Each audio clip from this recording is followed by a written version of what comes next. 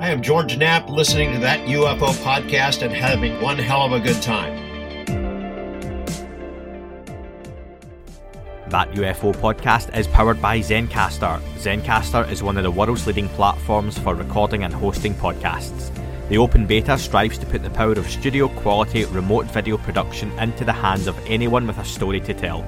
Features include HD video recording, studio-quality sound, chat and footnotes.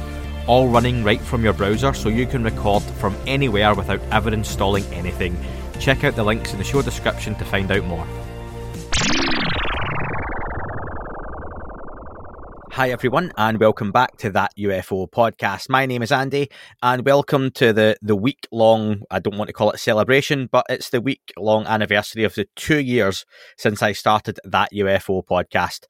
We started the week with the interview with Lou Elizondo, which you will have heard by now, and we're finishing off the week with an interview about remote viewing, which is one of the initial subjects I put in the description of the podcast when I first started it, long before I'd done any interviews on remote viewing. Since then, I've spoken to several remote viewers, and I'm very excited to welcome Daz Smith, who is an artist and graphic designer, an author, an active remote viewer who continuously works with the top people in the field on both public and private remote viewing projects. He also runs several large information websites on the subject of remote viewing, and he edits and publishes 8 Martinis, which is a print and online magazine dealing with the subject of remote viewing. That's just half the bio as well. So the rest of it, I'll let you check out yourselves online, or I would be here all day. Daz, welcome to the podcast. Hi, yeah, and it's great to be here. As I may have mentioned, I listen to the podcast quite often, so yeah, it's fantastic. Yeah, I know Dan, regular co-host, a big fan of yours as well, so he was looking forward to speaking to you. As we record this, he is on a live with Vinny from Disclosure Team as well, so Dan sends his regards over. Very popular guest, as I got a ton of listener questions. I've tried to build as many of them into the interview as possible. We've then got the listener questions section as well. We'll get through what we can, but I think I've got to start at the beginning, and we've spoken to a few remote viewers, like I've said, and people can go and check those interviews out in the archives. It's always a popular discussion. I want to ask you, in your own words, what is remote viewing? Oh, well, yeah. The simple answer for that is it's when an intuitive uses their intuitive ability to see outside local space. So they're allowed, they essentially move their consciousness away from themselves to a remote location, and they can see targets which consist of events, locations, life forms, objects, structures, anywhere in time and space. So you can look at not only now, but future and in past as well, yeah? We can, yes. And the past targets are very accurate. Now targets are very accurate, but we do lose accuracy on looking at future targets. I'm running at probably around about 65% accuracy on looking at targets in the future at the moment. Now, I know there's a listener question, at least, on future targets and predictions coming up, so we'll get to that. I want to know, Daz, how did remote viewing first become a part of your life? I'm right in saying you began training as such at a very young age, about 10 years old? Yeah. I trained in what I call classical or psychic techniques from 10 years old, and that was techniques like normal clairvoyance, mediumship, channeling, using all the divination methods, tarot cards, crystal balls, sand reading, tea leavering. So pretty much anything I could get my hands on back then.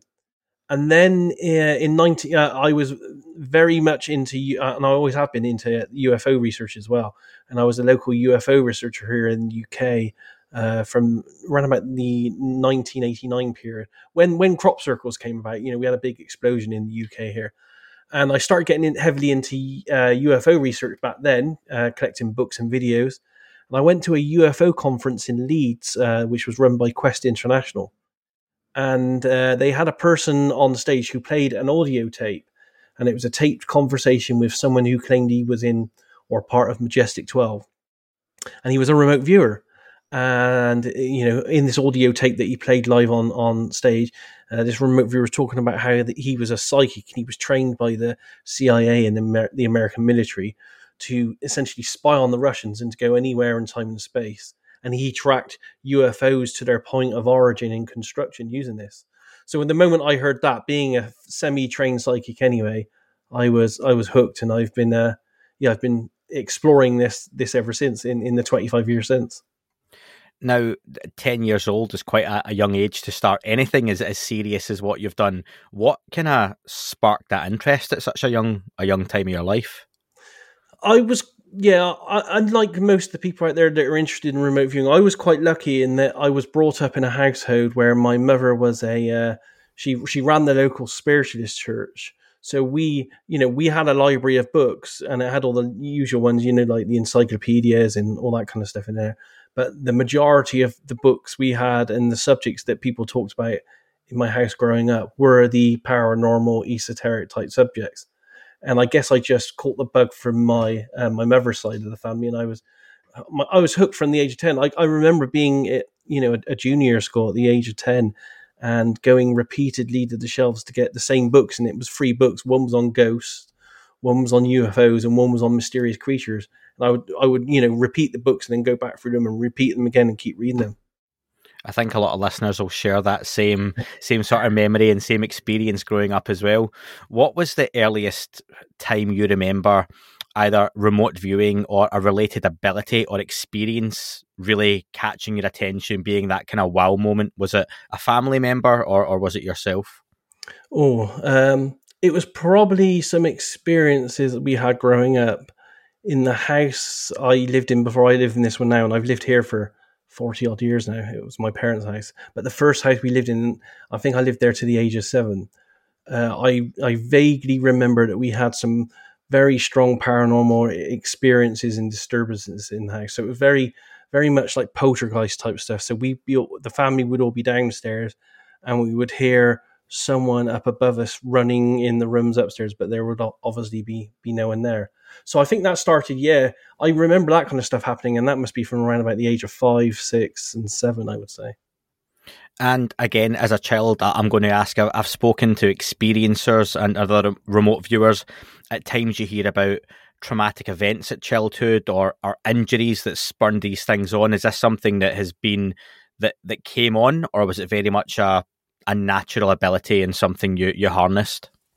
Yeah, I don't think I have any trauma in that sparked this. I think mine is, it comes from the family line, I would say. I know my mother was psychic, and she was psychical and trained people and did all kinds of divination till she pretty much passed. And I think I recollect hearing stories of my grandmother down the line having some kind of basic skills as well. So for me, it's just a trait that's in the family line. And I got a brother and sister, but I'm pretty much the only one that is that followed this line, even though I know they have some basic ability themselves. And you mentioned it started off with tea leaves and various different types of reading, mediumship. At what point did you really move over? You've mentioned obviously remote viewing. You saw someone and that sparked an interest. How did you begin to hone that yourself and really focus on growing those skills? Absolutely. Well, as I said, I first heard about remote viewing in 92, and then I started to look into it a bit more. But you have to bear in mind that was in the early days of the internet, so we were all using 56k modems at 4k a second back then. Yeah, and there wasn't a lot of information out because the project, in its majority, was still secret at that point until 1995. So I managed to get a few bits and pieces online to point me in the right direction, but it didn't really take off for me and everyone else until it exploded in 1995 when Nightline did a program on remote viewing and recognized it and said, this is what the CIA had been spending money on. And then after that, it kind of grew online into separate little communities that I joined, and it kind of exploded from me from there, really. And what I found was when I was training in the classical techniques, so, clairvoyance and all that kind of stuff, it's very archaic, it's very spontaneous. The process controls you, and it controls the direction when you get the information, how you get it. The genius thing about remote viewing and the method that I use, which is called controlled remote viewing, is that I choose the situation. So like if I wanted to right now, I could say, okay, I'm going to do remote viewing right now. I could sit here with a stack of paper and a pen, or I more often use a tablet nowadays, and just do it. And I'm in control. I decide how much information I want to get, when I want to stop, and everything. So it's a control thing, really. Classical ways I found too spontaneous. the structured remote viewing that came out of the CIA and the military, I find way more structured for me. Now, I've mentioned on the podcast a few times, in terms of remote viewing, one of my early experiences as such was seeing the movie The Men Who Stare at Goats, which is largely fictional. It's a Hollywood film, big budget, pretty funny. I enjoy it. However, there is a warning at the start of the film which tells you more of this is true than you would believe. Now, it does portray remote viewers as eccentric telepaths, each with almost superpowers, different techniques. Is that the case in any way? And what does an actual remote viewing session look like? Yeah, I mean, that was a parody, but there is a lot of reality in there. They mixed a lot of the names up and the characters up, but they do resemble real people within the remote viewing community. And in the early days of remote viewing, there were several different projects ongoing in several different military departments that looked at different things. So, there is some good evidence that they did try to stop the heart of a goat and that kind of thing. But that wasn't part of the, I would say, the main effort that happened. SRI and the other labs. So it's semi-true, but it's entertaining. An actual remote viewing session, you mentioned it would be paper and pencil, whereas you use a tablet, which is a lovely a modern take on the remote viewing sessions you would see within the kind of films and TV or even documentaries. So for you, could you just go into a little bit more detail on if you're going to sit down and remote view a target, what that looks like, the process, and obviously bringing in the tablet and everything as well? Yeah, absolutely. So what would happen is we always work blind. So it means, as a remote viewer, I know nothing about anything specific about target whatsoever. So I would get an email from a project manager, and I only use trusted project managers because, this is a possible tool that could be corrupted. So I'll get an email from a project manager would say, okay, your target number is, and then it would be a random number. And the number doesn't really mean anything. I don't need it in reality. But what it does is it gives us something, it gives us a title for admin purposes. So that if we have to talk by email, we can refer to it by a project name. So they'll make up a random number and they'll assign it to a target. And the number I may get might be something like 7829-9920. And they'll say to me, you got a week to do this. Get your data back to me by end of, 29th of April. And that's it. So they'll give me that as a target. Then I will then sit down. In the past, I used to sit down with a stack of paper and a pen, but now I just use a tablet. And what I do is I run through a specific 6-stage process. And this 6-stage process came out of Stanford Research Institute and the American military, and it's called CRV, or Controlled Remote Viewing. And essentially what I do in that 6-stage process, it starts off with a very small aperture to the target. And each stage you go to, stage 2, 3, 4, 5, and 6, is almost like seeing this camera aperture to the target open wider and wider and wider with the data that flows in. And it's very technical. It's very structured in the way you put your information down. And that's essentially what I do. So I'll sit there for an hour working away on my tablet, probably doing something like 10 to 30 A4 pages of information, which I then, once I finish, the good thing about doing it on a tablet is the moment I finished it, it saves as a PDF, so I can email it straight to the client. Whereas in the past, myself and other remote viewers that are still using technique of paper, you have to scan all the paper in, then you have to make it in PDF. It's a lot longer doing it that old way, which is why I moved to tablets. I do so much remote viewing now for clients that I have to be more efficient, and a tablet's great for that nowadays. How detailed can you be with a result? And I've spoken to remote viewers, and I've obviously in looking online and basic research, some will say they can be pretty accurate in terms of detail. They could read from paper. Others would say it's more of a sketch and an outline where, for example, I know you've been involved as well in remote viewing what the 9/11 attacks ultimately were. Yeah. And you'll see people, they won't draw the Twin Towers and the fireball, but there'll be something that resembles that scene. Yeah. And it's not always that 100%. How do you distinguish that accuracy, or is it something that just comes and goes depending on the event you're trying to view? Yeah, the accuracy does change target to target, and it also depends on who's tasking the target, because we know there seems to be some kind of connection at some level between the person that's created the target and the remote viewer. You know, it might be almost like what they call the experimenter effect.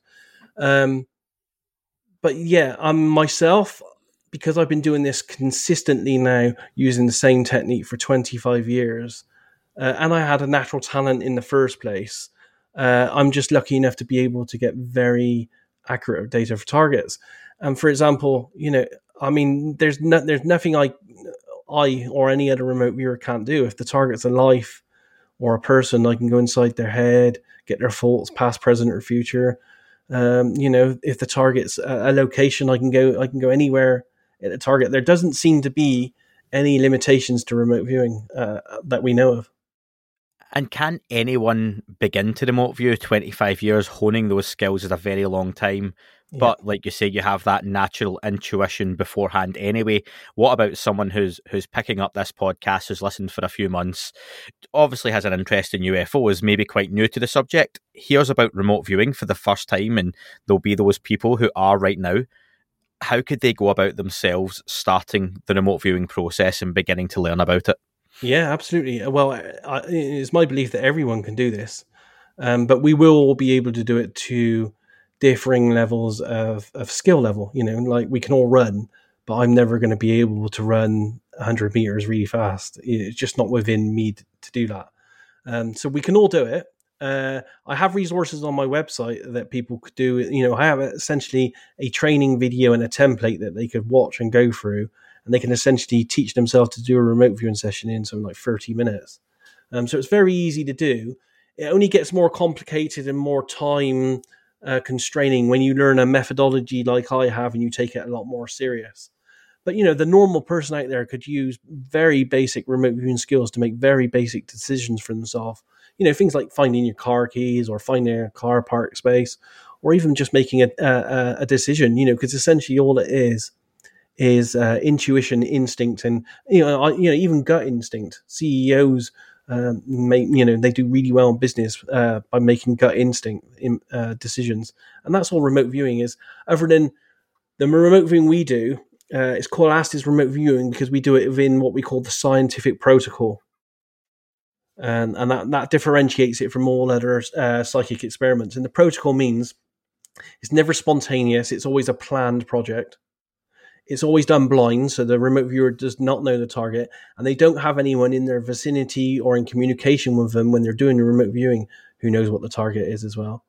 The data is always recorded, so you can check it later.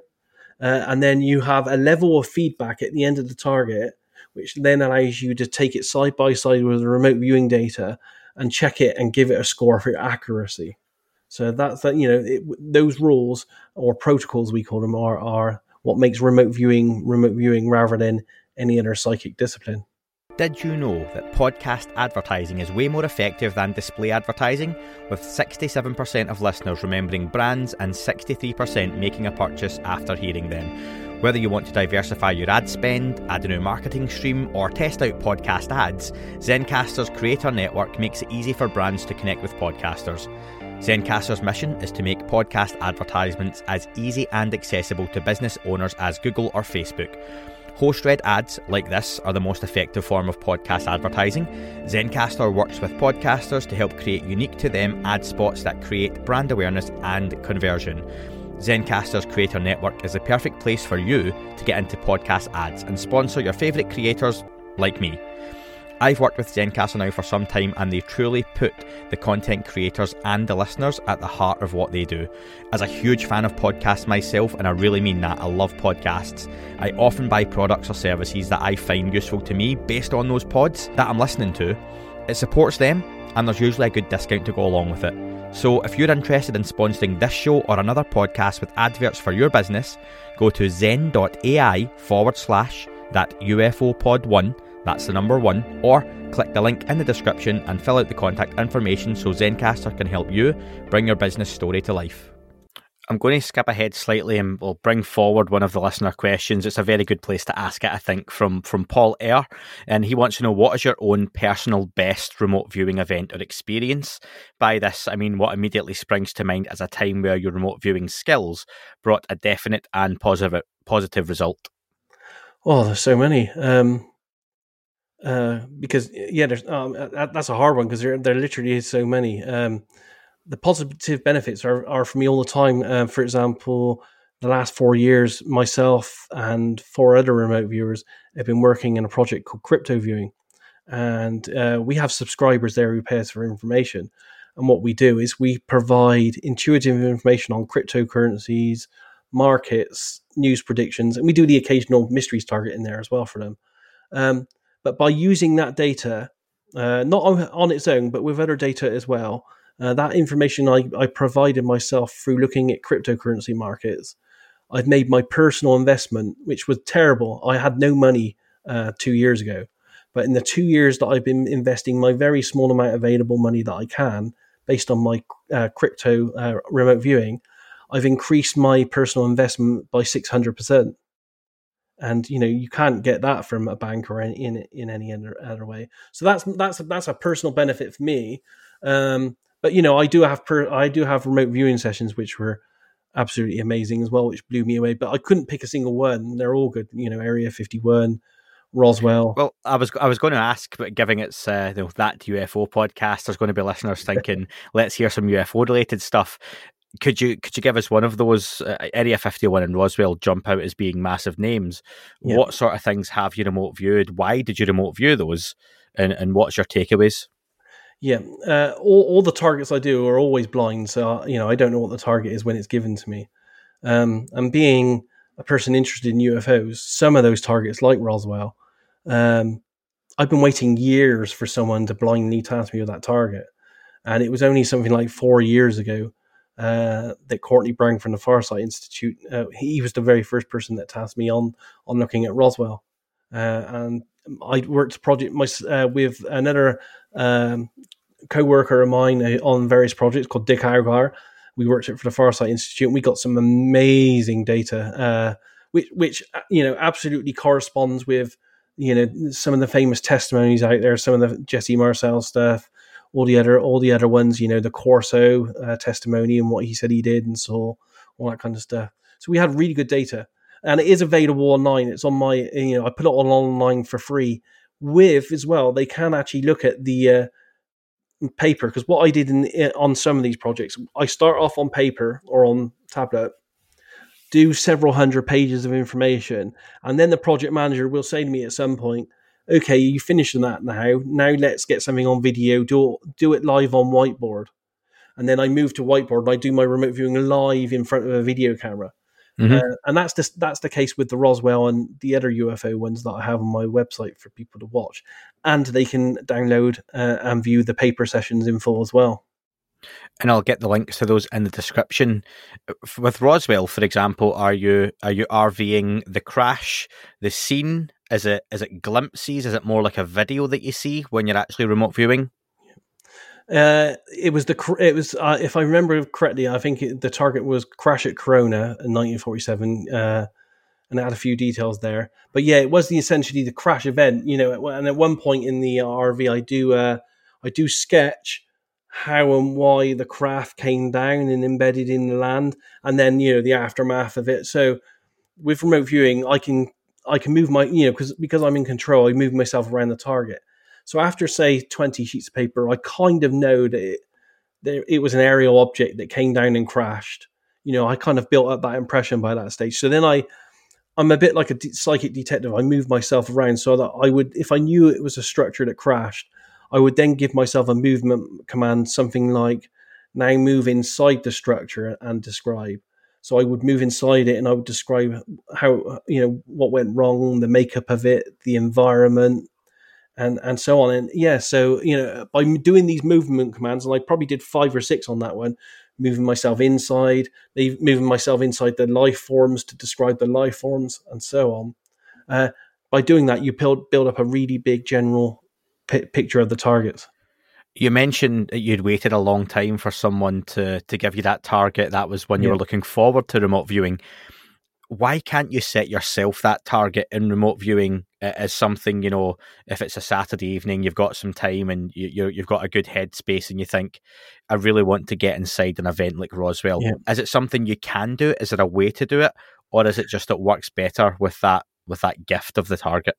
Some people do try to do it in the way that they set themselves their own personal target pools. So what they'll do, they'll write down the target on a sheet of paper, and they'll seed it inside an envelope, write a random number on the front, and then they'll do that, and they'll do that 50, 100 times. So they'll have a box of 50 or 100 targets, but I won't do that. I'm a bit more aggressive. I won't take that approach and do my own, because I still believe that even if you have a box of 250 envelopes of targets that you've set yourself, at some level, somewhere in your head, what targets you've set, what's in that box there somewhere. So I won't work that way. I want to be. I'm a bit more of a purist on this.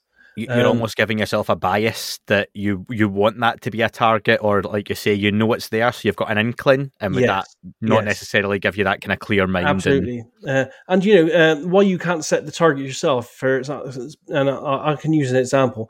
Let's say, for example, the target would be the Eiffel Tower. We all know what the Eiffel Tower looks like. We all know it's in Paris. We all know it's a tourist attraction. We all know it's made out of metal and it's like a tower that moves upwards, in a concave motion. So how do you score that information? What information could you provide about the Eiffel Tower that you could score that you didn't already know? That's why we have to work blind. I suppose, though, let me come back on that one. As someone who, again, like people ask me regularly, what event would you love to witness? And I suppose I do say Roswell. Now, I've got in my head from various TV shows, movies, books, that scene being played out in different ways. As a remote viewer, though, would you say you could remote view an event that you've never seen, the genuine event? Or again, would that bias potentially be there because you already have seen the movies, the TV shows, and you've built up a picture beforehand? It's a good question. I think that undoubtedly we can remote view things that we've never seen or experienced before. I do think, though, that it's also possible for remote viewers to remote view belief systems or myths that have built up about certain things as well, because the myth over I don't say the myth, but the stories and the mythology about a big target like Roswell. We have 70 years worth of mythology and theories and counter theories, and that exists at some level of human consciousness. So I do believe that it's just as easy for a remote viewer to pick up on the actual real target as much as it is we can also pick up on a fallacy about that target, or something that's not actually real about that target. So the only way to determine if the remote viewer is accurate or not is having enough feedback information to then assess what the remote viewer says for accuracy. I can understand that. You mentioned people and organisations have approached you in the past to do work for them. How does that process go? Where do they find a remote viewer as such? Can you speak on some of the organisations and types of work you've done as well? Yeah. I've done huge amounts of projects over the years. I did 250 plus missing persons cases for a group called Find Me in America. And that was essentially for pretty much, I would say at one point or another, pretty much every police, state police force in America at some level. And this was generally on code cases. They have nowhere else to go, so they go to a group of psychics that are run by an ex-DEA agent. So you have that law enforcement connection there anyway. And we worked, as I said, I worked 250 missing persons cases over a period of 5 years for them. What sort of success, I hate interrupting, but what sort of success rate did you have with that, working on those 250 cases? I did have the stats on that. It's not a huge amount because, there are just a vast amount of people around the globe that just disappear and they're never seen again. But if I remember correctly, I believe the latest stats that were given to me by the Find Me group was something like 3% in finding people. I It think might be even higher one than that. person, that's one person that might not have been found without that. So that's Absolutely, still yeah. pretty incredible. We're not saying it's an ideal situation. Police and families have nowhere else to go, so why not? And we do have, and I have many records from police chiefs and some of these organisations, saying, "Okay, thank you, you did help us find this person." In most cases, when we do find people and they've been missing for a while, we have to be honest. They're more often than not deceased in some way or another. But we do have, and I have personal letters from police chiefs saying, we found this person's body, and so it gave closure to the family. And we only did so because of you guys as a team providing. And what we do is we provide GPS coordinates. So we work blind. The police say, here's your number, and we do our thing. We provide a GPS coordinate. They go there, and if the person's there or not, then it's good and bad. On your own YouTube channel, you interviewed Nick Cook, and you had mentioned on that interview that you were hired by Tom DeLonge and To The Stars Academy for a project. I'd like to ask you about that. Is it ongoing? What did it involve? Yes, I spoke to them for a while, and it was a project where, because I wanted to be involved, I stepped back from project managing it and hired a project manager as the go-between between myself and them. And myself and a team of, I think, something like 10 or 12 remote viewers worked on the project for Tom DeLonge. And it was a UAP-related project. I could probably say it's a future-related UAP project. Bearing in mind, we did it probably 2 years ago now as well.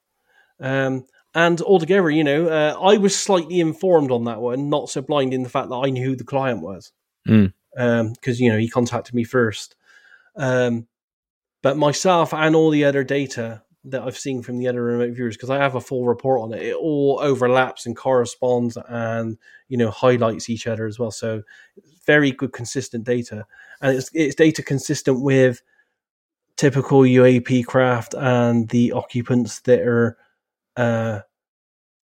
driving, flying. This is where it gets complicated in this project, in this subject for me, because they're not so much driving the craft; they're symbiotically connected to the craft.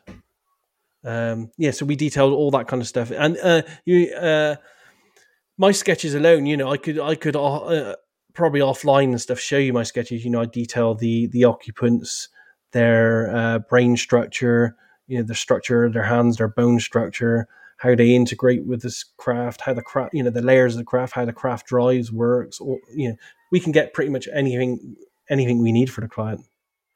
And were you given a reason that you can divulge that they wanted you to do this? No, I didn't. I got the barest minimum of information. Yeah. And is that something that was a work that was done and complete, and you've moved on? Yep. Yeah, it was a month long or so project. We, as I said, 10 remote viewers or more, 10 or 11 remote viewers worked it, and a project manager. It was all paid work, so everyone was paid for their participation. We gave a report. I know the report went to Tom, and Tom shared it with the other guys involved at the time, How Put Off and all the others. And that's it. I do occasionally speak to Tom. I occasionally share my other UFO research remote viewing projects with him as well, and he likes to comment on those. So we do have a small ongoing dialogue, but no other projects since. It's nice to hear that someone does still speak to Tom on the UFO subject, because he doesn't speak to many people on it, does he? That seems to have gone awfully quiet as of the last couple of years. Talking about your prediction work before, I'd like to touch back on that. What have been some of the successes outside of the missing persons stuff that you've worked with that? I think you said 65%, which is a phenomenal hit rate on anything, which is a kind of blind. I suppose it's well above your 50-50 and would be a lucky guess, wouldn't it? Yeah, I'm happy with the predictive stuff that I do. And it is around about 65%. And what I can do is I can give you a link to all my correct predictive news hits for the year 2020. So I put them all online on my website so someone can see all the ones that I actually got correct on there. And there's probably about 60 to 100 all within the one page. Any particular highlights for you? Oh, there's just so many. I mean, one really good highlight is one that I posted on Facebook and Twitter and everything today that I had. Because what we do in crypto viewing is myself and the other freed for remote viewers. Every month we always look a month ahead to see what the top news is going to be. So in March, we all did our remote viewing sessions and recorded it on camera, where we looked at what the top news for April would be. And one of my, I usually do around about 10 predictions, so I do things like what Bitcoin's going to do, what the market's going to do, top news in the US, top news in the UK, this kind of thing. And one of my predictions was that there was going to be an incident with a big warship, and there was going to be an impact from the warship, and it was going to be all messy, and there was going to be an underwater element, all this kind of stuff. And I drew this big grey warship. Of course, we had the sinking of the flagship warship from Russia a few days back. So yeah, that's a big hit. And in 4 years of doing this, I don't think I've ever, because I have to track the news to see how accurate we are. I don't think I've ever seen anything. In fact, I've been told the other day that there hasn't been a sinking of a warship of this size since World War II. So it's not like it's an everyday occurrence for a warship to be in the news and it being sunk. Absolutely. And I want to ask, is there any issue of sensitivity as part of predicting events? Because are you potentially going to see, for example, a warship being sunk results in a loss of life? However, that's still, relatively speaking, a vague prediction because you're not naming people or, locations that other people could potentially see and think, oh God, that's me. Again, to use a crude example, 9/11. To remote view that in advance, which people have claimed to have done, that's quite an upsetting thing for people to hear. So how do you go about that sensitive part of the prediction? Yeah, as a business, as the crypto viewing business, we censor a lot of the material we put out. We do a lot more remote viewing internally than we actually release even to our paid members at times. For example, in 2019, right into the early parts of 2020, we were doing lots of remote viewing projects when we were looking ahead at future events in the US. And it was big events like the Macy Day Parade and stuff. And we'd be getting these targets. And none of us as remote viewers would be recording any information about people, anything on the streets or anything. We couldn't understand. In 2019, we couldn't understand why in 2020 we were getting nothing happening for the Macy Day Parade and stuff. Now that intrigued us, and we thought something very big, was going to happen. We didn't know what, but we knew something very big was going to happen because the Macy Day Parade and others weren't on. But we couldn't release that information to the public because we didn't know how to classify it on. And we're very aware at the same time of not being people that sell predictions of doom, just to worry people to make money off it and stuff like that. So we are very particular on what we put out, and we do, and at times we do censor quite a bit of what we put out as well. And just for anyone who forgets, 2020 COVID kicked off, hence there was no one in the streets and everything was grounded. Yes. But at the time we didn't get that, but and because we didn't get it and we didn't know what was going to happen, we knew something big was going to happen, but we didn't know what exactly. We just didn't know what to do with the information, so we kept it all internal. No, that's fair. I want to ask, this is one that Dan was talking to me about as well. Have you ever used training like the Monroe HemiSync Gateway experience to aid in your remote viewing or enhance those skills? Yeah, I used it for a while in my early days of training, and it works very well. And a lot of the remote viewers that I work with and I hire on occasion, and even practice with and stuff, they still use those techniques themselves. I'm at a stage now where I do like to listen to music when I remote view, which is weird, but I tend to just stick any kind of classical music on. I use soundtracks, so I like the Interstellar soundtrack. And I like soundtracks because they have no singing in it, so there's no words, so which I find is good because then it doesn't make imagery form in my mind from the words. But other remote viewers, yes, they definitely live and die by different HemiSyncs to get them in the right state of mind. personally, after 25 years of doing this now, I literally just sit down like I would here at this desk now, and I would just like relax. I can internally relax myself in 5 seconds to get myself into the zone, because 25 years of doing something, you just learn to do that. Yeah, I can appreciate the no words thing in the music. I've got a very active imagination in mind, and I struggle to even, trying, human initiated contact, C5, whatever it might be. I've always said on the podcast, one day I'll try it properly, and Dan's always telling me to, but I struggle to go outside and clear my head and look up and concentrate for that long. So what kind of advice do you give to someone like me who's trying to do that and clear their head? I would give everyone the advice, just for better health, and for anything to do with remote viewing and psychic work, any form of basic meditation it's key. I would see key to my development.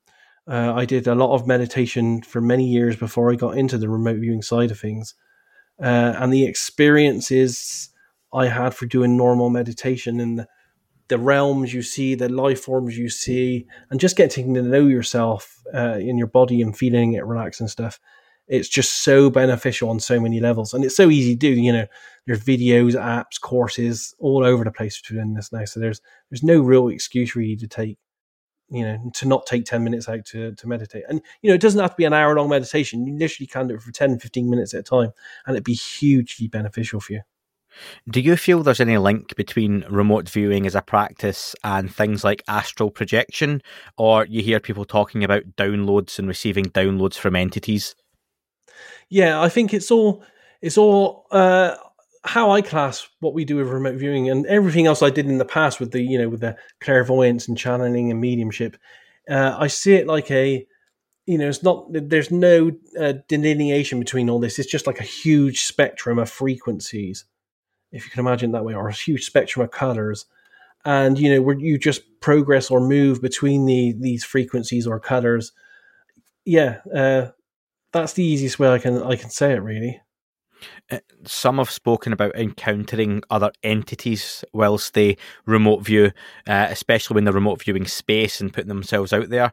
Have you ever encountered anything like that? You mentioned the Roswell remote viewing, and you moved yourself into the bodies of other life forms. That is all for this week's show. Thank you very much for listening. Please remember to leave the podcast a review on your chosen platform. You can like, retweet and subscribe. That would all be very much appreciated. The shows are being uploaded onto YouTube as we speak more and more. You can sign up at patreon.com/thatUFO podcast to access the shows ad-free as well. Please get in touch on Twitter, Facebook, Instagram, That UFO Podcast. Of course, on Twitter, it's at UFO UAPAM. And again, folks, as always, keep looking up. You never know what you might see.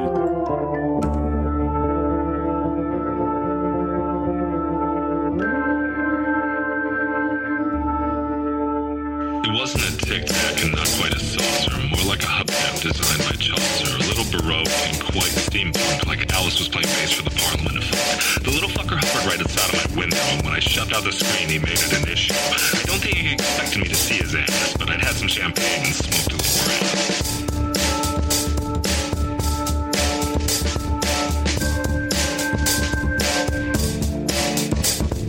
Meditative game of state full on meta. You can't imagine how it could have been any better. I got to the top of the stairs and there he was. Like, you awake? I was about to abduct you, cuz.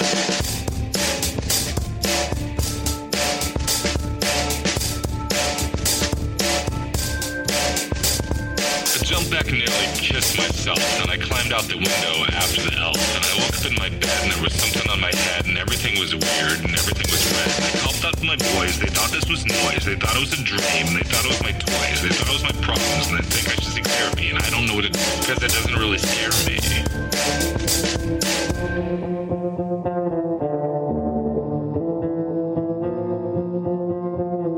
If you really want to know who I think I be, I think it's you and me and us and we and him and her and that and she and that thing over there and what's that, Jake?